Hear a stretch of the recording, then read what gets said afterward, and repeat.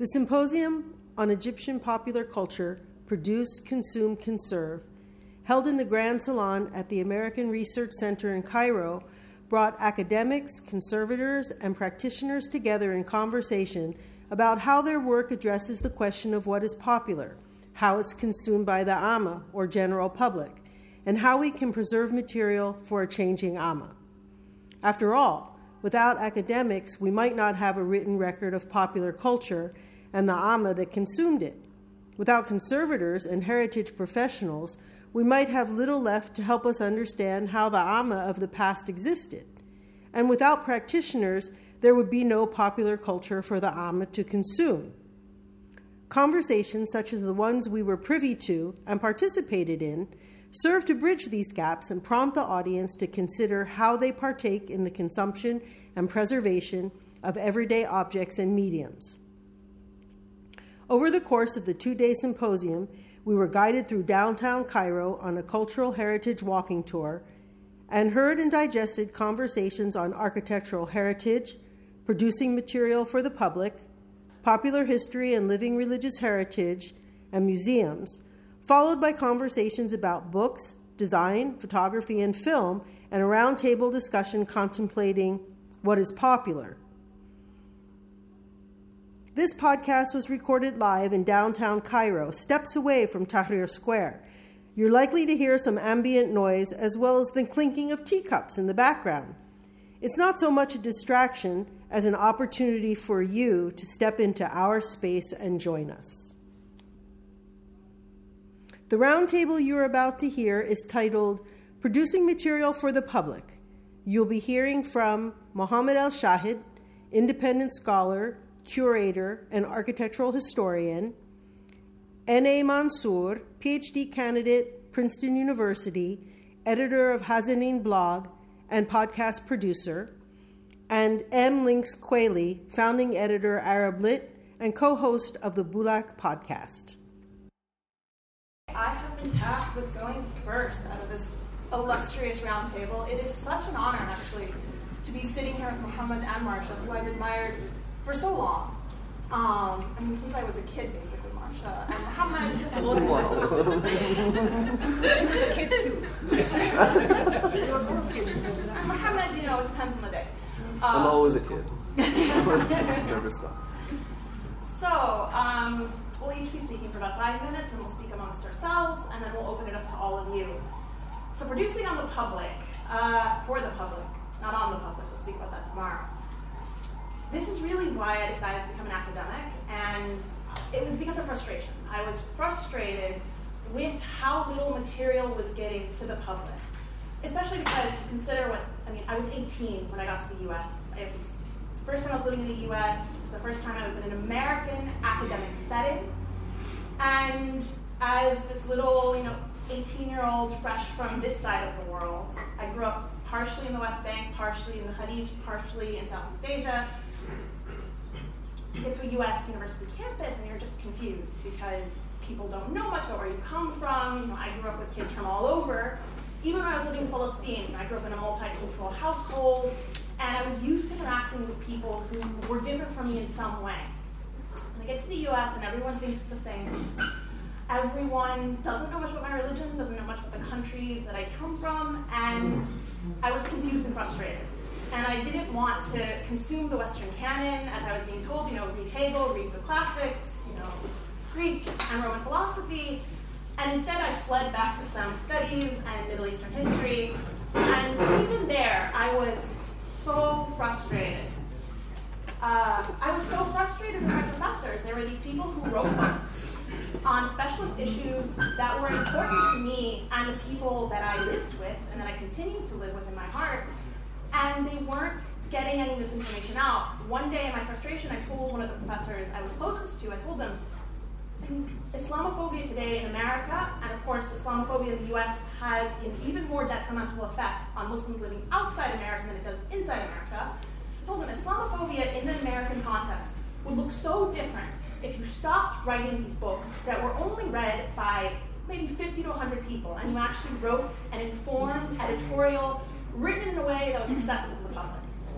So as frustrated as I was, I decided to apply to graduate school and to work on these issues. And when I got to graduate school, I was just as frustrated. I felt that people weren't interested in writing for the public. They were interested in writing well-footnoted pieces of research that, again, wouldn't be read by many people or only read by people who could afford the very expensive books that academics produce. I am encouraged, though, and it is, again, because of the people sitting beside me who have dedicated their lives to bringing material to the public. I mean, can I brag about you guys? And embarrass you both thoroughly? I mean, Muhammad, when you were a graduate student, Cairo Observer, written both in Armenia and in English, and it was accessible, and it really resonated with people. When I speak to young Egyptians, who were younger back in 2011 and 2012 when you were first producing, they speak about your blog, and they say that it had an impact on them, and that it raised their spirits and made them proud of where they came from. But people say this to me constantly, Muhammad, like that all the work you continue to do, the curation, the new book, which maybe we'll have a peek at soon. It's amazing. I saw the PDF. It's not as beautiful as the physical edition, but still. This is really, again, producing an Armenia, this gets out in a way that even English content does not. And this is, again, a core flaw, actually, of this symposium, is that we're speaking together in English. Inshallah, we'll be speaking in Arabic next time. And then Marshall's work, of course, when I first encountered it, it was a window, I knew all the classics of Arabic literature, but it was a window to a world that I didn't know. It highlighted authors that I previously really didn't have access to. And it was also exposing people who are Anglophone to the work. I think inevitably your work is exposing English language audiences who wouldn't otherwise interact with Arabs or Muslims or people from other parts of the Arabic-speaking world to this kind of content and these kinds of ideas. And for that, I really applaud you. So again, we have two really great examples, both publications. And I think that the world is really opening up. We have podcasting now. Academics are using creative ways of expressing themselves through sound. They're curating things like Muhammad again. They're more active on Twitter, both in Arabic and in English. But this isn't enough, and I'll close with this. What we need to start doing more actively is not saying, hey, I think a blog would be interesting. I think what we need to do is say actively, we need to ask people what they want to consume. So, yeah. Okay, so I will follow that. And I wanted to talk a little bit to begin with what I mean by popular culture. And it's not necessarily about numbers as much as it's about being more organic, produced outside of officialdom. So it's not about whether it's 70,000 or 700,000 or 7 million people are exposed to it, but that it is. It's not about being a particular genre or about who's producing it. It could be an academic producing popular culture. It could be me in my apartment producing popular culture. It's about the project itself taking place outside of officialdom. And in terms of produce, consume, preserve, to talk about those 3 points, I think literature itself, as it's mostly practiced in most of the world, of course, people do know about the classics from their time in probably in high school, university. But as we talk about literature, we tend to be focused on the new thing that is just newly published now, and the things that appear in newspapers, the things that are talked about most often are the thing that is happening right now. It is the biggest thing. It's the thing that's being given the award, etc. And of course, every new author coming up, part of the great reason why people want to write and publish is to make their particular voice heard. And I think you see this again and again, even in the most difficult of circumstances.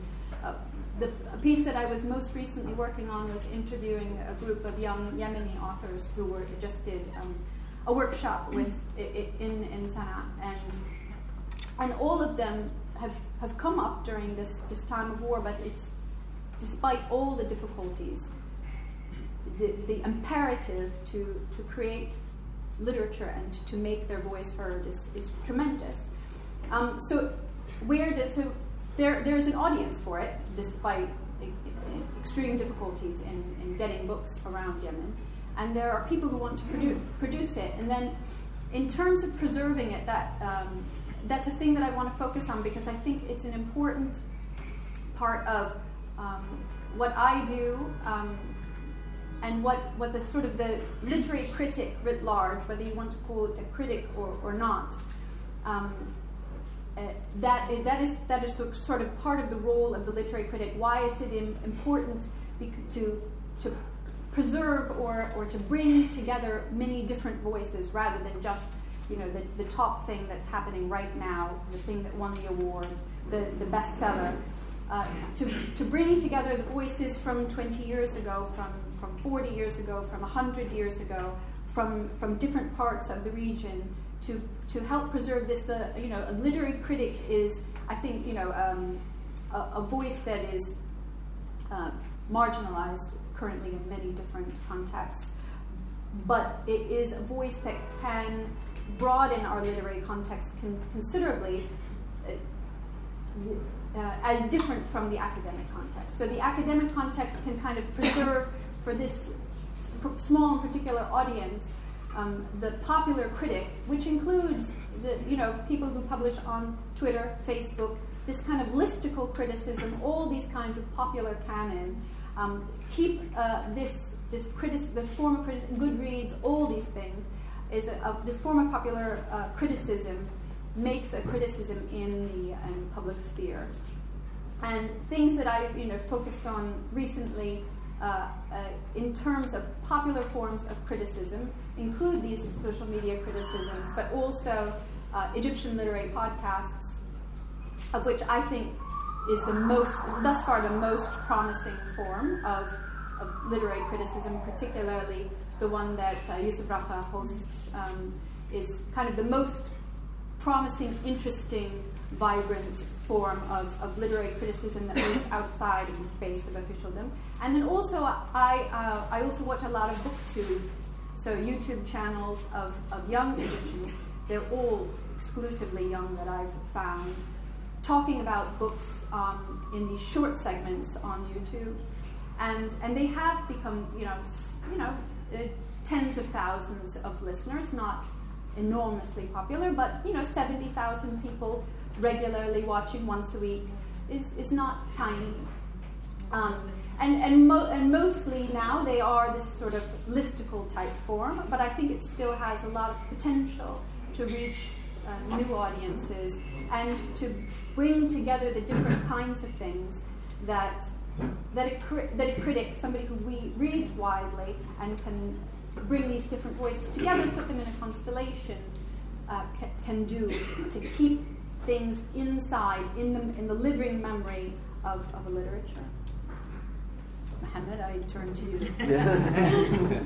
So I'll pick up some threads from things you both said. I think maybe to start, the way I understand popular culture is it's important to remember that practitioners of popular culture, people who live popular culture, don't wake up in the morning and say, today I'm going to do some popular culture. This is already a position coming from outside that decides that this realm is popular and that this is official and so on. So I think it's important for those who practice from the other position, from academia or from as critics or so on, to constantly be aware of this. Because oftentimes we see a lot of literature coming out that talks about things like mulids or certain practices. Graffiti, of course, after 2011 got a good amount of attention, but I felt a lot of the authors are unaware of their positions. Either they sort of dive in and pretend like they've been there all along, even though they've probably parachuted from out of sight for a short period of time, wrote a nice book or an essay and left. Or it's totally accepting of sort of the outside position as if it doesn't exist. And I think positionality and sort of labels and categories are quite important in this. So this is one thing. The other thing is the production of different discourses that are in different registers. When I first came in 2010 as an RC fellow, actually, this is why I ended up coming here to do my PhD research. My immediate observation was there's a lot to talk about in the city, but there's no natural platform to do this. And I'm not a person that was very confident in sort of putting out there rants and opinion pieces or whatever you want to call it, because sometimes my Facebook posts just end up being ranty and I delete half of them, and that actually reminds me of another problem, which is the archive of the discourse is so ephemeral. But I ended up starting a blog, and like Nadir said, the blog gained some traction, and I think because there was so much happening in the platform, in the city, that people needed to discuss. What was interesting for me is that people started to send voluntarily their content to be posted on the platform instead of starting their own, which meant that for a moment they thought, okay, I have something to say, but I'm not going to commit to starting something new altogether. So it became sort of a net that catches things that are floating down the stream. Sometimes they're by people who have never written anything. Sometimes it's by people who come from very different registers, academic or not. Sometimes it was in Arabic, in English, in Ammiya, it depends. And then also content from other cities that oddly enough wanted to be posted publicly on something called Cairo Observer. Which is interesting because I think, when you read the New Yorkers, you're not only reading about New York or something like this, so it's not an odd concept. But I think what was interesting for me to realize afterwards what Cairo Observer is that it's a multi-voice platform.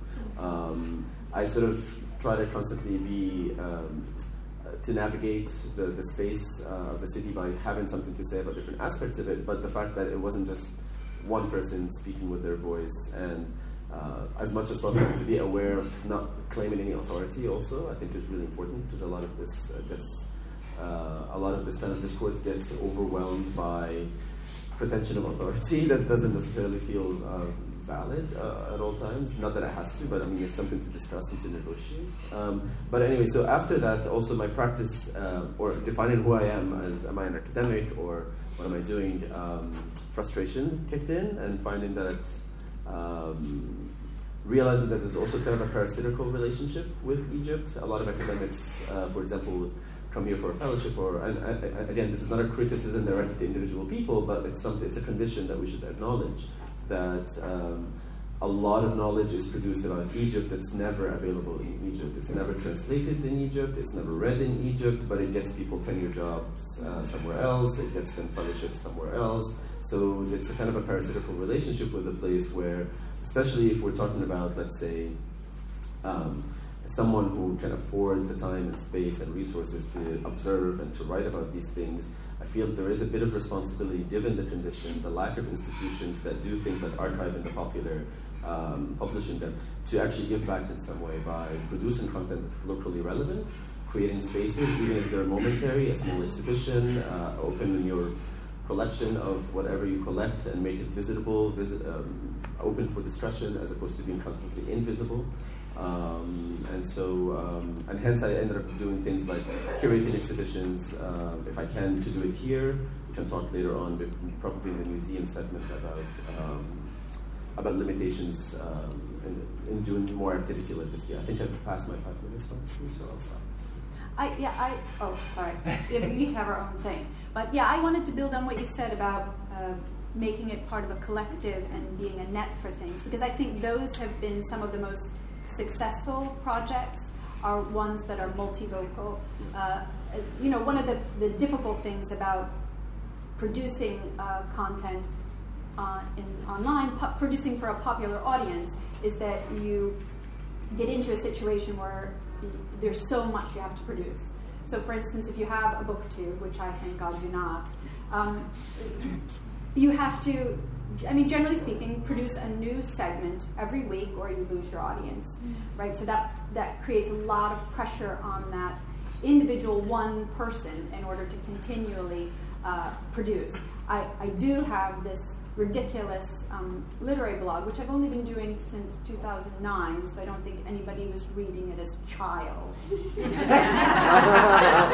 I was 17. I was a child.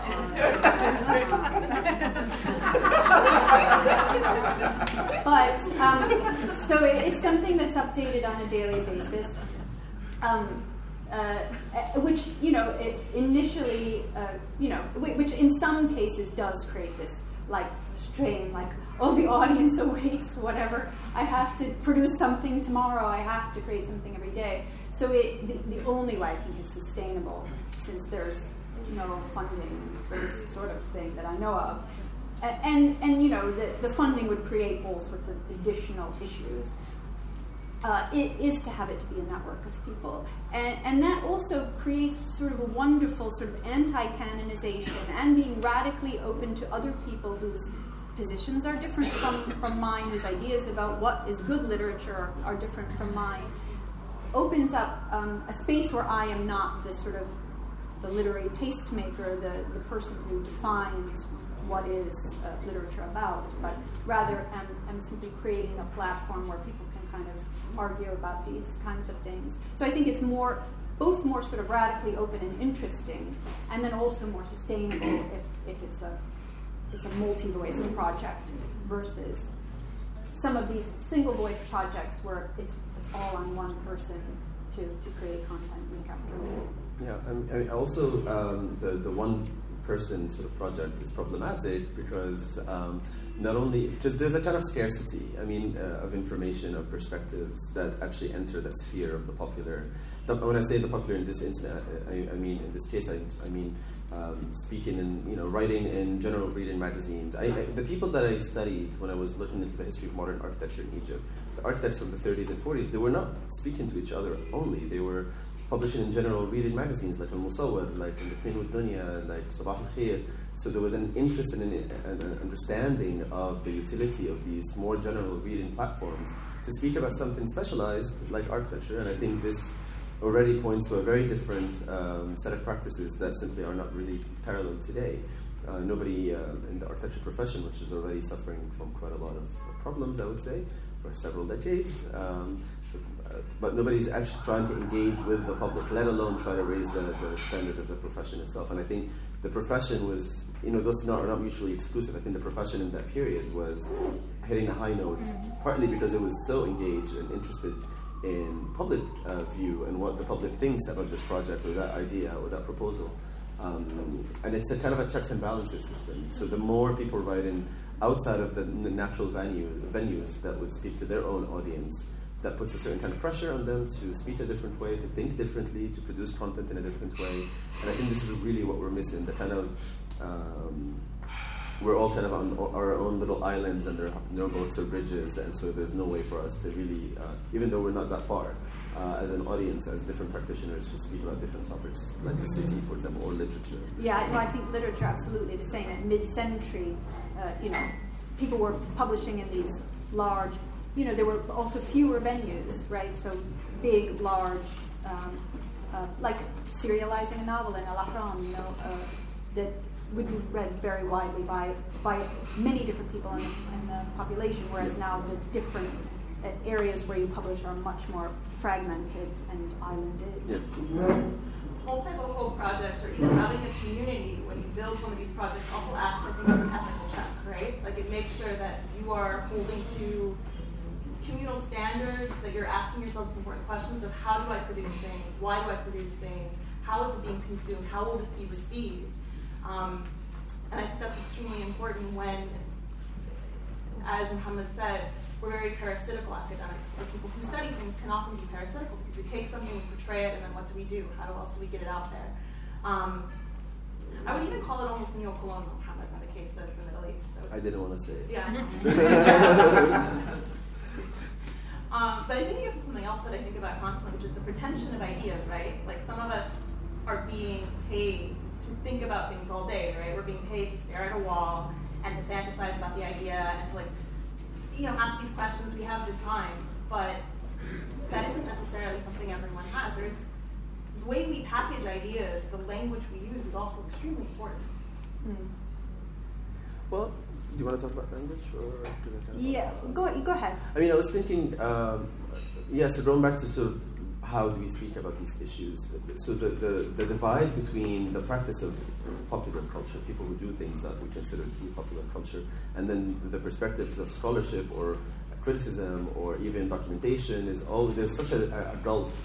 And I think one of the interesting people, maybe just to bring them up, I don't know why he just came through my mind, Zammar Abu Bakr was a graffiti artist and so on, and he doesn't necessarily write, he doesn't have the tools, but he's embedded in the context in which he's practicing in his own art. So I think that's an interesting kind of position. I'm not sure how it can translate into knowledge that goes beyond the individual and his experience, but that's something that's missing from the way we talk about the popular, for example. And then, what do you do in a context in which illiteracy is high, in which mainstream channels are censored, dominated by very singular narratives? So the radio we used to talk about the radio, the newspaper, the magazine as a form of popular culture production, popular knowledge, and so on. But how do you actually do that in a context in which there's one magazine that represents an entire field and it's supervised by a state entity and everything is censored and limited? So even those typical platforms, and this is perhaps why social media comes in as an interesting outlet to look at what people are writing. But again, the problem with that is it's difficult to archive, it's ephemeral, and the language is, in terms of the approach, not like the actual language, it's so drastically different that it needs to be filtered, made available for people to be able to understand the milieu that they're in. I think in part the fragmentation was a response to, a suffocation of some of these, big mainstream venues. So then I can go and publish in Facebook, and I can reach a relatively large audience with my short story that I'm not going to publish in Al-Ahram anymore. But then on the other hand, it is all these different small audiences. This person doesn't know what... I think one of the major challenges that I see about Arabic literature writ large is that this, if you're writing for this audience, these people who know what you're working on, that these people do not, that the distribution of knowledge about the literature is very fragmented. So I really think that there is so much room for this popular criticism that is deeply embedded in writers who are also writing and who are contributing to literature, and this same kind of sophisticated literature that used to be available more widely, writing about literature from around not just their bubble, but making broad connections. I think networking creating networks is the key. Yeah. That's been somewhat successful. And I think also alternative platforms like YouTube, and they're not really alternative anymore now. They're all like a decade old. Right? But YouTube content has really been interesting for me. Podcasts, I think, is still speaking to a very specific audience, so it's not really out there in the realm of more accessibility, let's say. Another thing is that, in particular, with regards to Arabic audiences, we have a handful of Arabic language podcasts, and there's a couple of venture capital funded projects that will hopefully get wide sort of reception. But the question I get the most about my podcast is, where can I listen to it? How can I listen to it? And then to a lot of people, and this is across generations, across demographics, I have to explain what a podcast capture is. I will send them the link to the SoundCloud. It depends on the individual. But that's another thing, is podcasts are a very niche audience. You elect to do it. It's not sort of like television. You don't really have podcast advertising to the same extent, advertising for podcasts, that is. To the same extent you do even on YouTube. On YouTube, you tend to get ads generated for YouTube channels while you're watching another YouTube video, and the algorithm really helps.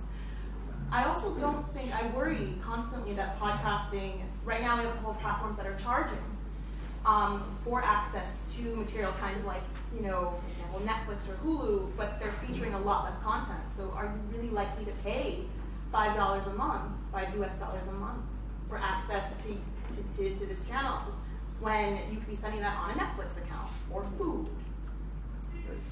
Yeah, I think that I know of some Arabic literary podcasts that are paywalled, and I think that that's probably not the way forward.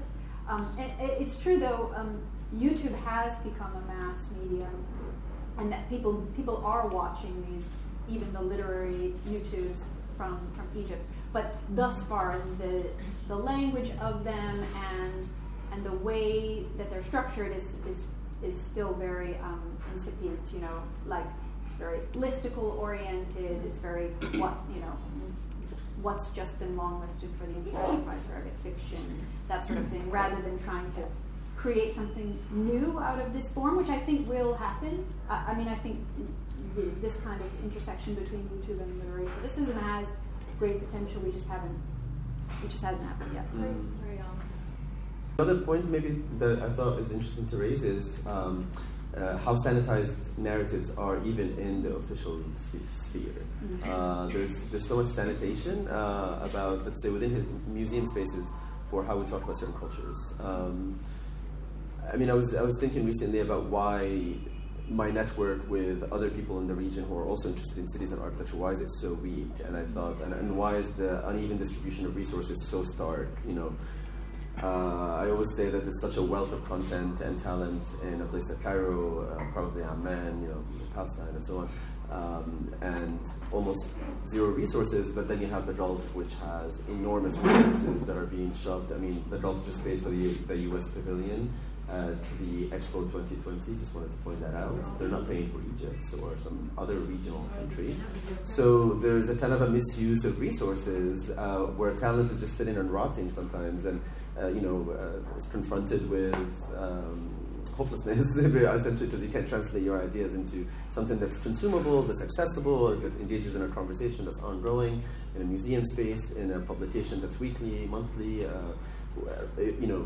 regular community type of meetings. These are the things that activate those spaces. On the other hand, you have sort of these resources being shipped into not the most productive outlets. And for example, I remember when we were in the London Design Biennale, we raised money just barely to be present. Meanwhile, the Saudi pavilion, the UAE pavilion, had hundreds of thousands of dollars to produce very apolitical content, of course, that's meant to be function as branding. So the narrative gets produced about the popular, gets produced, invested in, displayed in a very sanitized way as a form of branding. And then, unfortunately, when I read the reviews, mostly English speaking, mostly by journalists or critics who have never been to the Middle East, but they've been to the Saudi display in London, gleaming reviews. Wow. We've seen something we've never heard of before. So we end up in this very problematic situation where narratives are constantly being sanitized and channeled in this particular way, while so many other alternatives are being and even just as a last example, I'm sorry I spoke too much, but I remember when I started the British Museum job, I was given this crazy tour of all the storehouses as much as I can see. And probably this is not something that you were prepared to hear on a Friday morning, but why not? I'll say.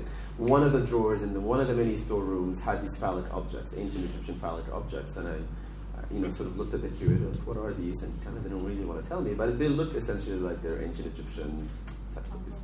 That's not part of our narrative. That's not what we are teaching people to think about what ancient Egyptian society included, and it's so much shaped by contemporary perceptions of what we should talk about, what we shouldn't talk about, what it's included, what's excluded. So these things will probably just stay in a drawer forever, and no one will ever think of ancient Egyptians as sexual beings, because we just think of them as people who do these, static, yeah. And so how does a contemporary society that so much roots itself in its ancient past able to think of it itself as in different light if even the ancient is being so sanitized and is taken out of the context of the popular in terms of conversations? Right. And I have 8 seconds, so I'm going to say. So sorry. I'm going to say that the money that exists in the Gulf also has an influence even on this incipient booktube sphere. I know of at least 2 popular young Egyptian booktubers who have been taken to events in Dubai, training, and following International Prize for Arabic Fiction, Sheikh Zayed Book Award. These sort of new ways of canonizing Arabic literature are formed out of these Gulf initiatives. RC is excited to be able to provide you, the listeners, particularly those who weren't able to join us in Cairo, with access to the symposium. So we are collaborating with the Maidan. The Maidan is an online publication out of George Mason University and is hosting the essay roundtable and podcasts from the symposium. We've included the link in the show notes. We thank you for listening and invite you to follow us on Twitter and Instagram at RC National.